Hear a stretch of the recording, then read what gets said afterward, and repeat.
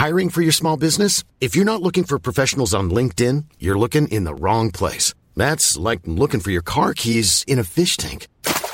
LinkedIn helps you hire professionals you can't find anywhere else, even those who aren't actively searching for a new job but might be open to the perfect role. In a given month, over 70% of LinkedIn users don't even visit other leading job sites. So start looking in the right place. With LinkedIn, you can hire professionals like a professional. Post your free job on linkedin.com/people today. Hi guys, this is Martin, your gay guy na kapitbahay from Tondo. Welcome to Kudazers, a podcast for and by Filipinx, millennials, and edgers.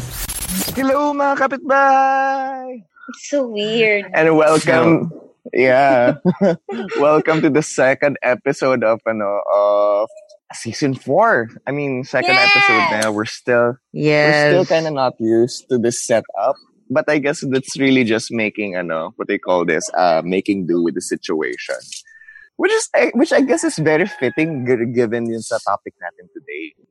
Diba? Today we're going to talk about long distance relationships or LDR. Yeah. Ano nga bang LDR? Let's ask the obvious first. And why are we talking about this? And what is its relation? Parang shootang inami naman Kudaser. Sakala ko ba new normal? Bakit naman LDR bigla ang chururot ninyo?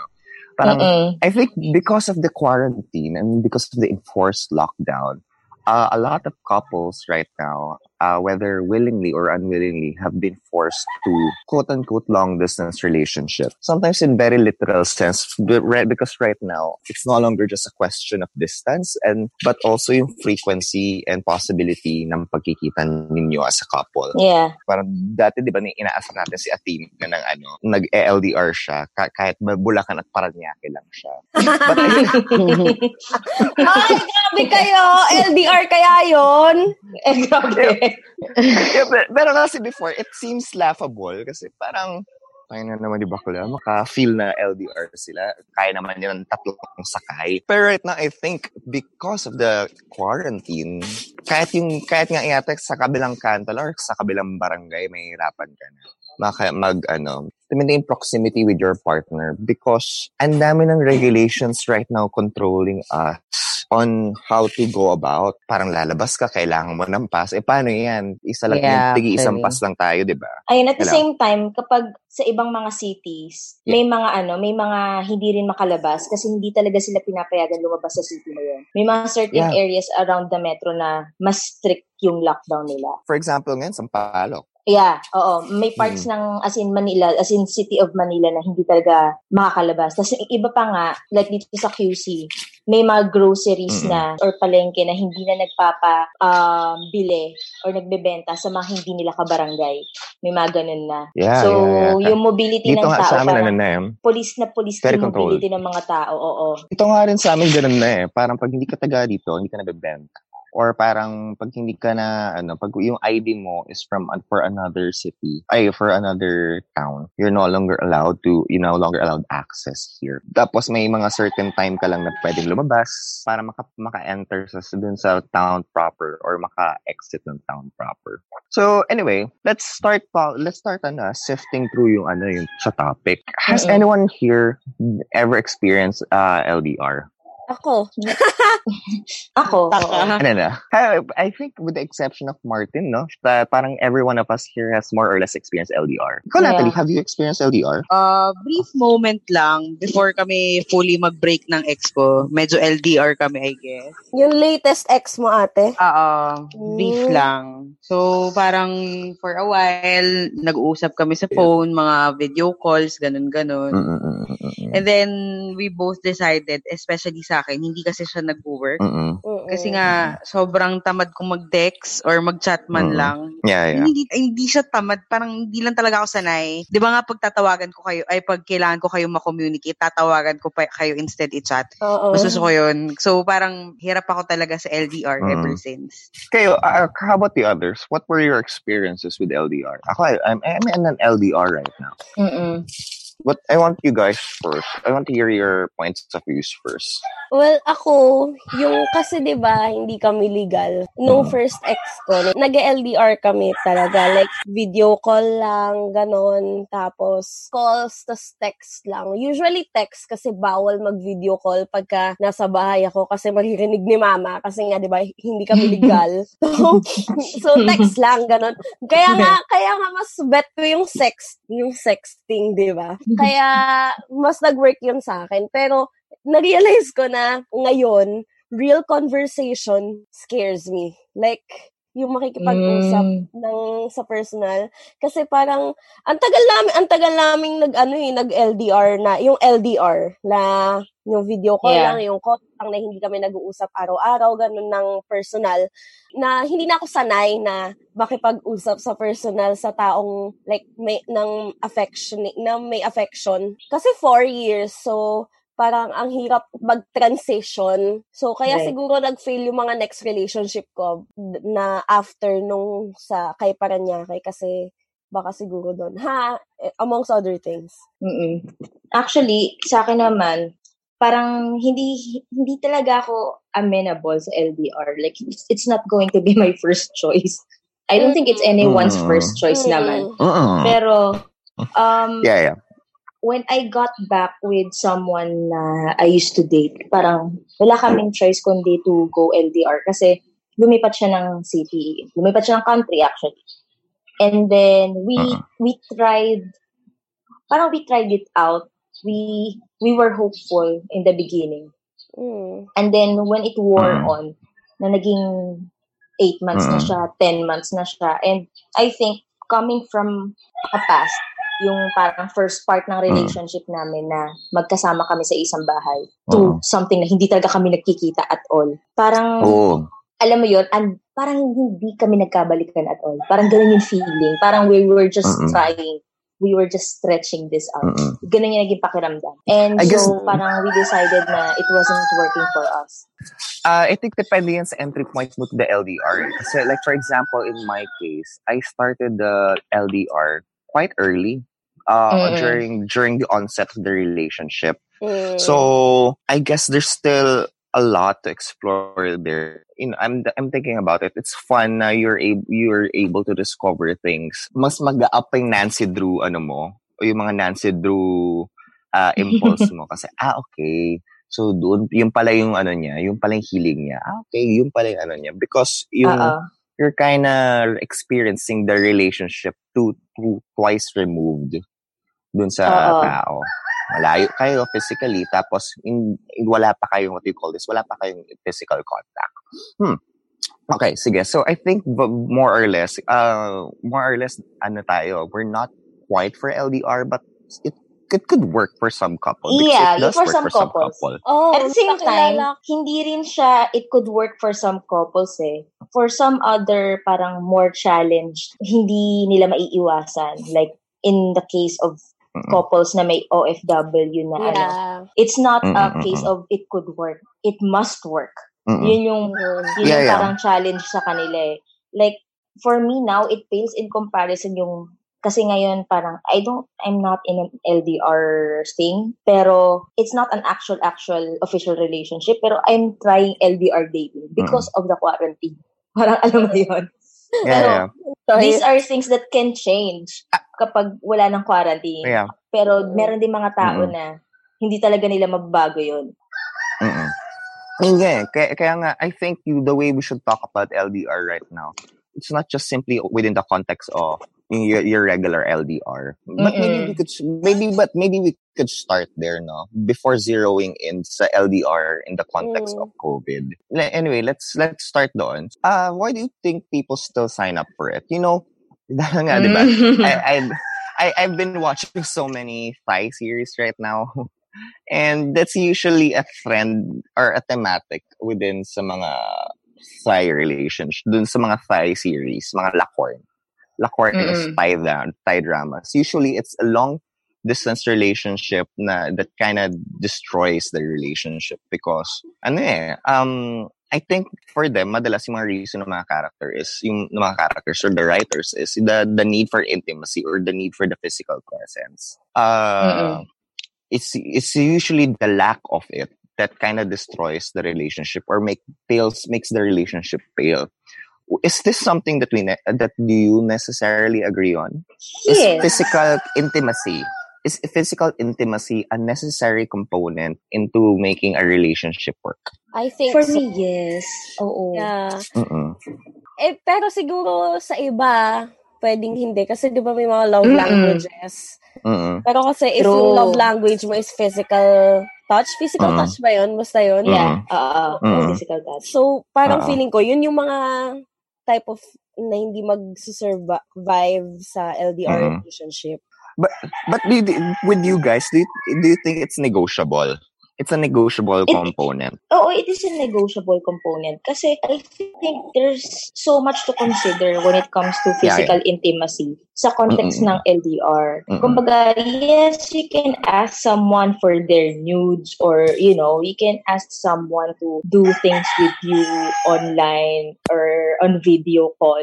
But there are also things that you have to consider and also set boundaries with your partner. Kasi ang hirap na you dive into it without yung physical consent niya. Kasi pag ikukumpara mo yung, kunwari, i-compare it to two people in the same room.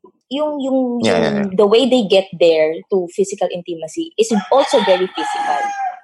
Like, and sometimes it takes a lot of work for some people. Yes, exactly.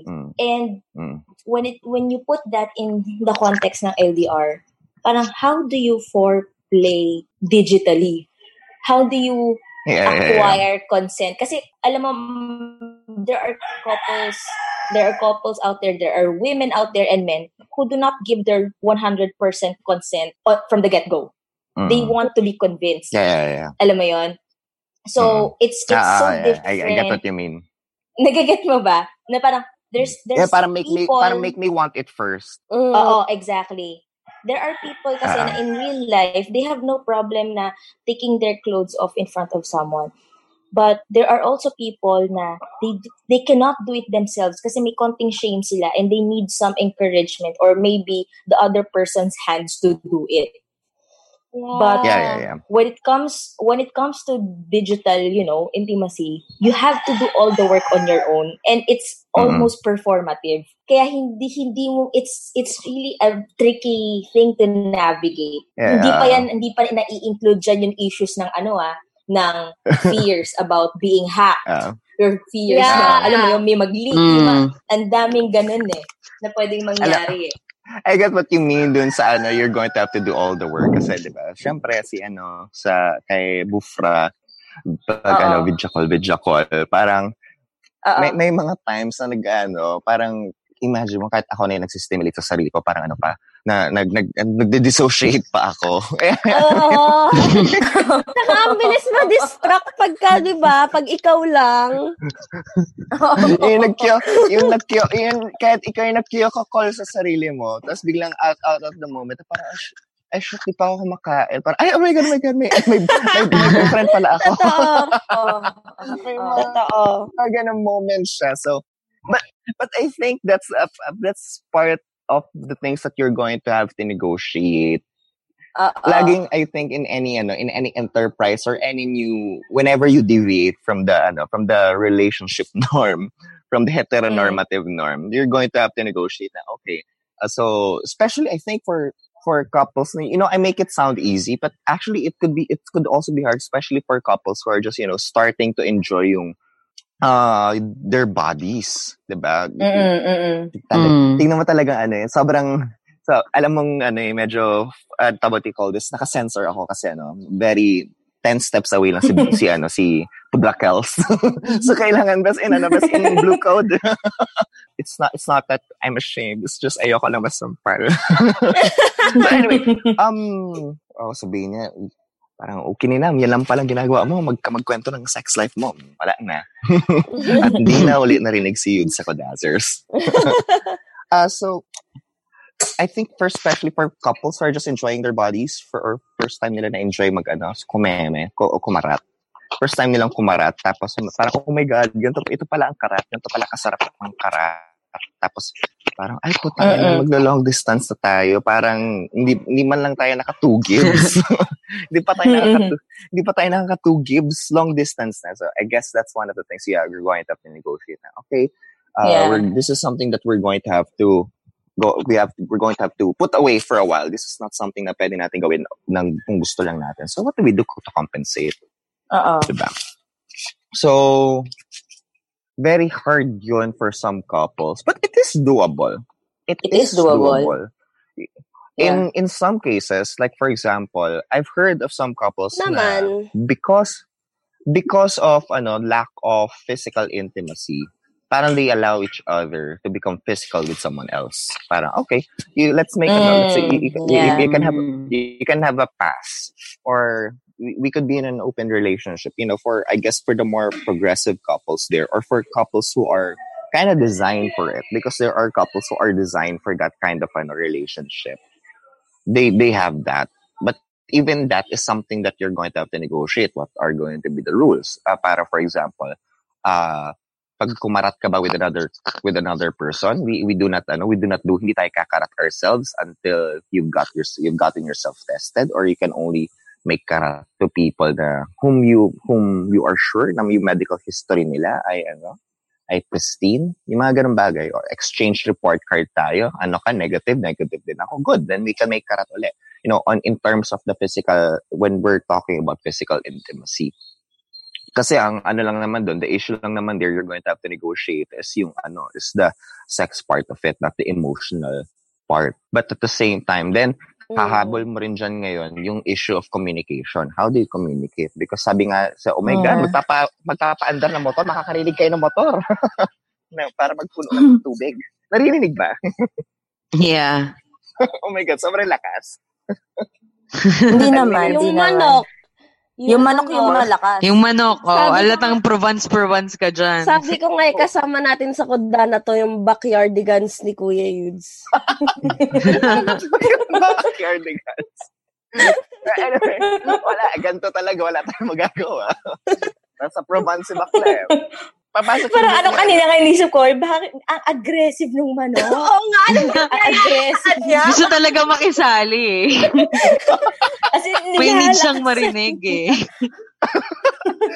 Wala, Kudazers featuring mga manok panabong. Wala, matapang sila Kasi, matapang sila kaya sila maingay. Kaya may kailangan silang sabihin. Yeah. And I think, and I think it coincides dun sa gusto ko sabihin kanina na, gaya nga na sinabi ni Athena, some couples are not designed for, what do you call this, for digital conversation then. The same way some couples are not designed for digital sexual stimulation. Some couples then are not able to talk. Really communicate if the person is not face-to-face. Yeah. In yung mga di ma-chat. I think that works positively. It works perfectly well sa mga older generations because I think yung sila yung mga tayo or sila yung mga hindi sanay sa texting ganyan, so kailangan talaga video call or call ganyan, and then you're going to have to negotiate schedule pa. So there's a lot of things to take into consideration, and I think it is going to fit each couple. And I think yun yung kailangan natin ma-realize sa mga couples na not all katulad din in real relationships, not all LDR relationships have to look the same. Parang you're going to have to make your relationship work in whichever way it does work for you and your partner. Yeah. Because I think in my case, that's something that we had to agree on quite early on because he's working abroad. So para sabi ko, okay, that's not a problem for me. The question is, will it be a problem for you? Sabi niya, no, ang fear ko lang is eventually you'll tire out because relationship you stay with the one that's always there physically, and that plays a big part. But you're going to have, I guess you're both going to have to decide on whether that's going to be a problem for you, or how are you going to overcome that? But but that's just the case with the normal LDR. True. Now let's go doon I sa think there are people na I think there are people who sign up for LDR, but it wasn't their first choice. Of course, lahat naman tayo gusto natin na meron tayong madidate na nakikita natin. But I think there's an appeal about LDR to some people, especially those who are very introverted or very much in their own world. Because parang they are given access to people they would not otherwise meet kung given the regular circumstances. Especially kung hindi talaga sila lumalabas or hindi naman talaga sila social people. So, if they find someone na kanish nila ng interest or meron silang makikilala online and that gives them a bit of security kasi may mga tao na mas insecure in person than when they are online. So, I think there are people who sign up for those things. Especially, we cannot discount the fact that people are fascinating no matter how you meet them. Parang, say it. Go lang. Parang may mga tao na makikilala mo in person, pinakilala sa'yo, or maybe you've met them in person after agreeing to meet them using a dating app. But there are also people na you talk to them on the dating app or on a chat device or whatever na meron ngayon. And then you realize na, oh, you know what? Interesting talaga siyang tao. And at the same time, I really want to continue talking to this person. And before they know it, they are already falling in love, or, they just don't want to stop talking to each other. And I think it's not really choice at that point. It is choice, and at the same time, a sense of fate for them. Kaya, yes, go. I remember tuloy yung commercial na yung Probayawak commercial. Basta yung nag-meet sila to a dating app. Parang si girl call center agent. Na ang tema ay si girl, hindi siya best in ipon lang. Best in ipon. Parang work. Yung share ng Kodazers na ad. Yeah, and then one day, naka-match siya ng AFAM na taga na siguro nasa nagbabakasyon, Siargao or Boracay, kung ano man. Basta parang siya, di ba? She pays for the communication device, for the chat device through the app, kung ano man yon. And then, until eventually, nung nalaman niya na naaalis na siya, nalungkot si girl, ganyan-ganyan. Yeah. And then she paid for the plane ticket using the yung savings app. niya. Yung savings niya. And so I think that's very smart. And you also brought up an interesting point. I remember tuloy yung opening ng yung sa Les Amours Imaginaire, yung the Imaginary Love kay Xavier Dolan. Yung sabi niya, parang the love, parang it was over the moment he moved in. Parang kasi there are some people who kind of fall in love with the distance, who are in love with being in love and not necessarily with the person.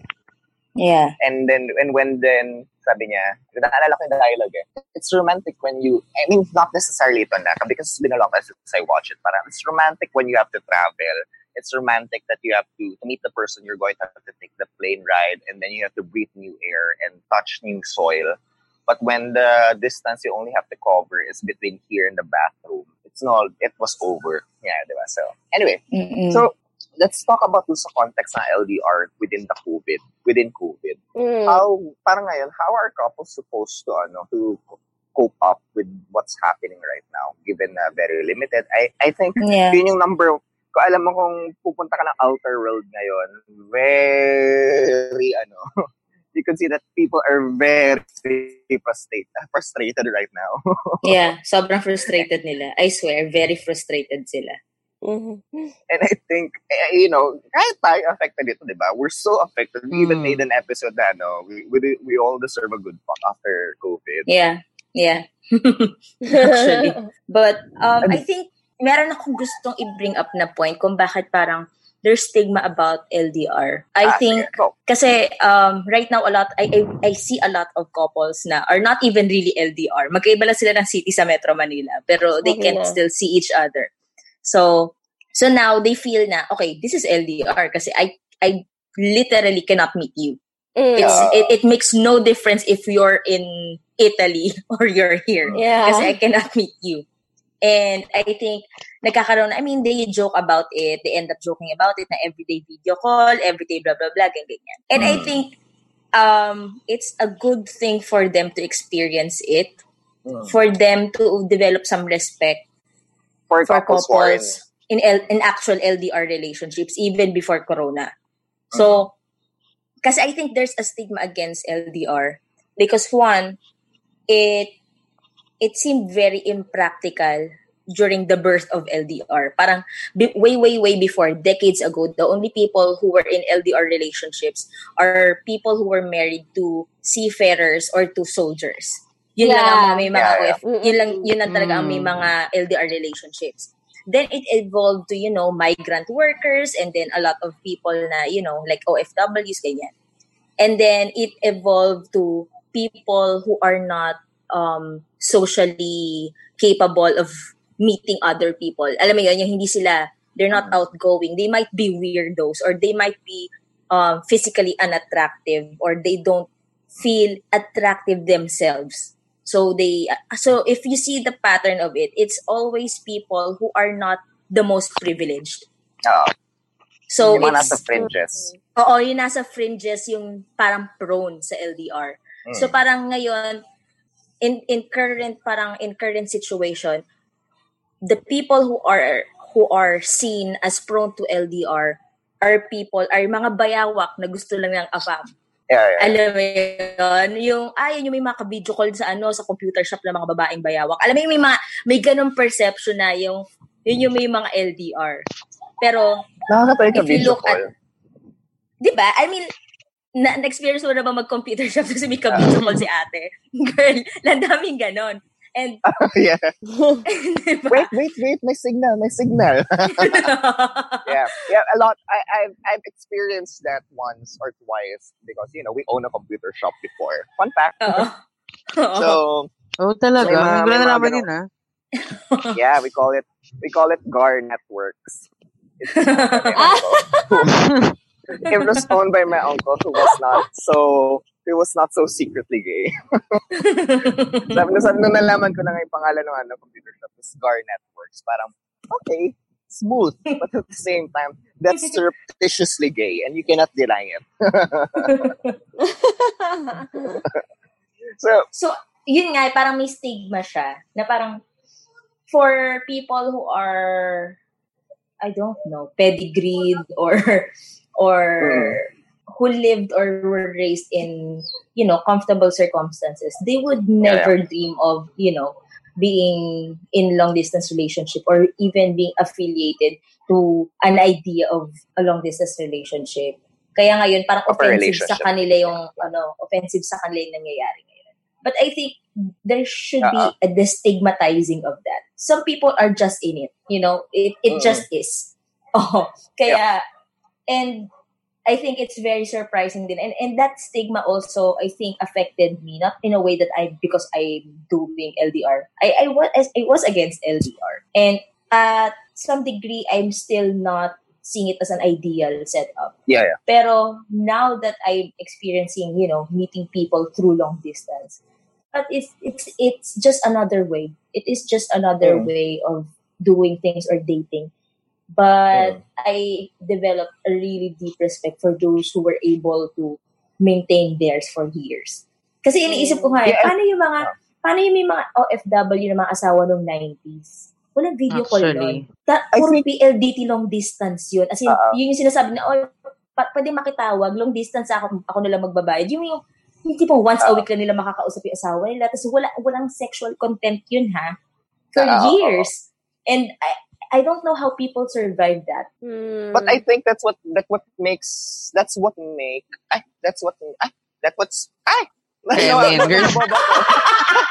Ilaban mo. Anyway, I think kaya mas madali niya ng LDR. Tinagalag na din ni Bakla. I think kaya mas available na LDR. Because I think now mas marami ng options to somehow keep the relationship going, even if it's not really quote unquote going. But ako, I'm pro LDR because although I'm not saying it's easy, but I'm pro LDR because I'm always up for something or for finding and new expressions of loving. Because it is what it is. It is an expression. It is a valid expression of a relationship. It just so happens it lacks some of the quote unquote unnecessary components, but you make it work anyway.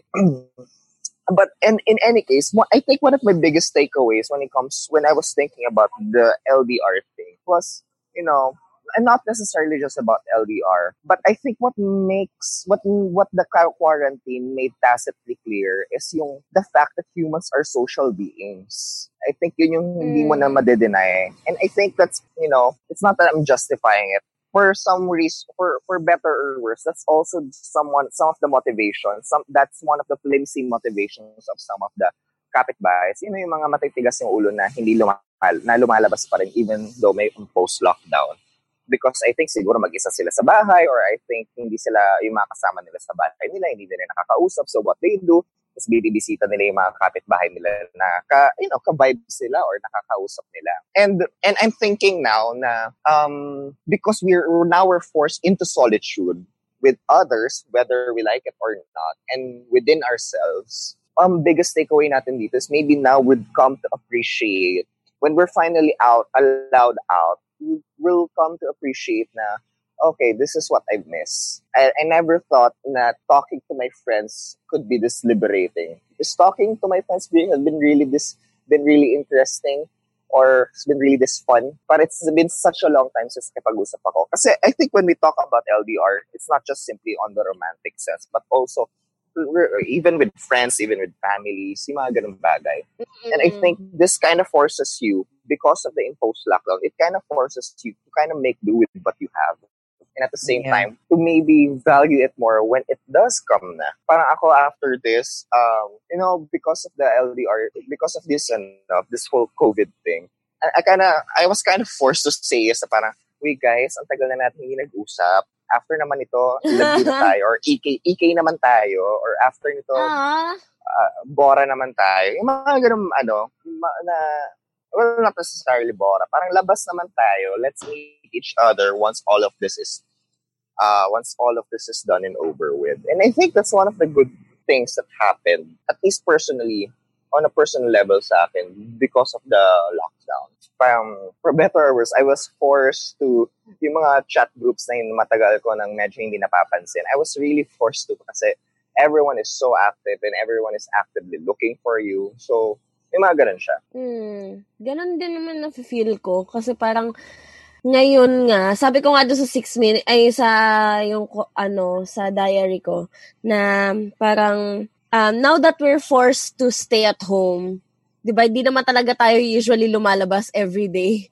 Pero now that we're forced to stay at home, parang gusto mo na makipag-usap sa mga tao na mga nasa personal. Parang dati, parang na-take for granted natin yung mga bagay na available sa atin, na easy nating magawa nung hindi pa tayo nakakalabas. Ay, yung nakakalabas pa tayo. Kaya, ayun, labas tayo. Yeah. Parang sabi nga nila, diba, you only discover what is essential when it's no longer readily available to you. And I think the freedom of mobility, the freedom of movement, and the freedom of interpersonal communication, intimate conversation is something that we've lost amid this whole thing. And I think that's what we can reclaim once this whole thing is over. Toto keeps sharing this poem na parang once the virus is gone, parang ganun yung point niya. Once the virus is gone, doors will open again and people will finally be able to hug each other. Because even after nito is we're magkakaroon ang dami pa rin kailangang i-take into consideration when it comes to social movement. And I think ayun yung hope ko for this, what the LDR could bring out of people. Kasi a lot of people think that LDR, long distance, is supposed to more or less terminates the relationship. But I think paradoxically, the distance could make our relationships more intimate because we start to value what we have, or whatever time or whatever shape or form of love or communication that we get from each other. So anyway, yun lang naman yung sa akin, yung sa LDR. So ayun mga kapitbahay, kayo, what are your thoughts? Have you been involved in long distance relationships, or are you now unofficially in a long distance relationship because of this the COVID? And how are you coping up? Malay nyo, you're doing something. And I guess for mga kapitbahays who are in long distance relationships, how do you make it work? Yeah. Especially dun sa mga long term na. Because honestly, there would be days that I find it hard. But we try to make it work, and we'd like to know what are your thoughts about it. So kung meron kayo kung may kwento kayo about this, it's still the same format. Just use the hashtag Kudako lang. Or kung may question kayo about it, just use the hashtag question mga kapitbahay. Again, all our formats all our social media accounts are at Kudazzers. That's KUDAZZERS. And again, this is the second episode of the quarantine season, the new normal, and I hope we hope everyone is doing well, and we hope you're safe, and keep healthy. So this is Yudes. This is Iris. This is Natalie. And Athena here. And y'all just listen to Kudazzers! LDR.